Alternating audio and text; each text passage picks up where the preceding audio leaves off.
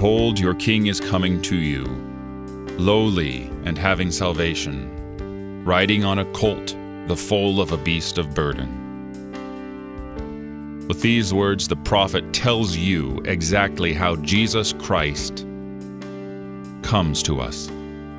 He doesn't come in highfalutin, majestic words and phrases and mental gymnastics. He doesn't come in might or power or aggression, but he comes like Solomon, the son of the king, who entered Jerusalem on a donkey. Not a war horse, not a charger, not a war elephant, but on a lowly, kind, newly ridden animal, a beast.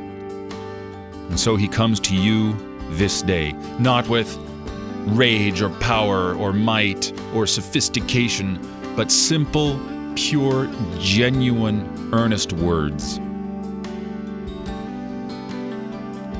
His words of love, his words of compassion, his words that save us.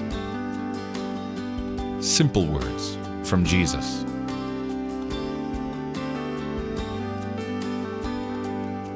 You're listening to Oratio, part of your morning drive for the soul, here on Worldwide KFUO. Christ for you, anytime, anywhere.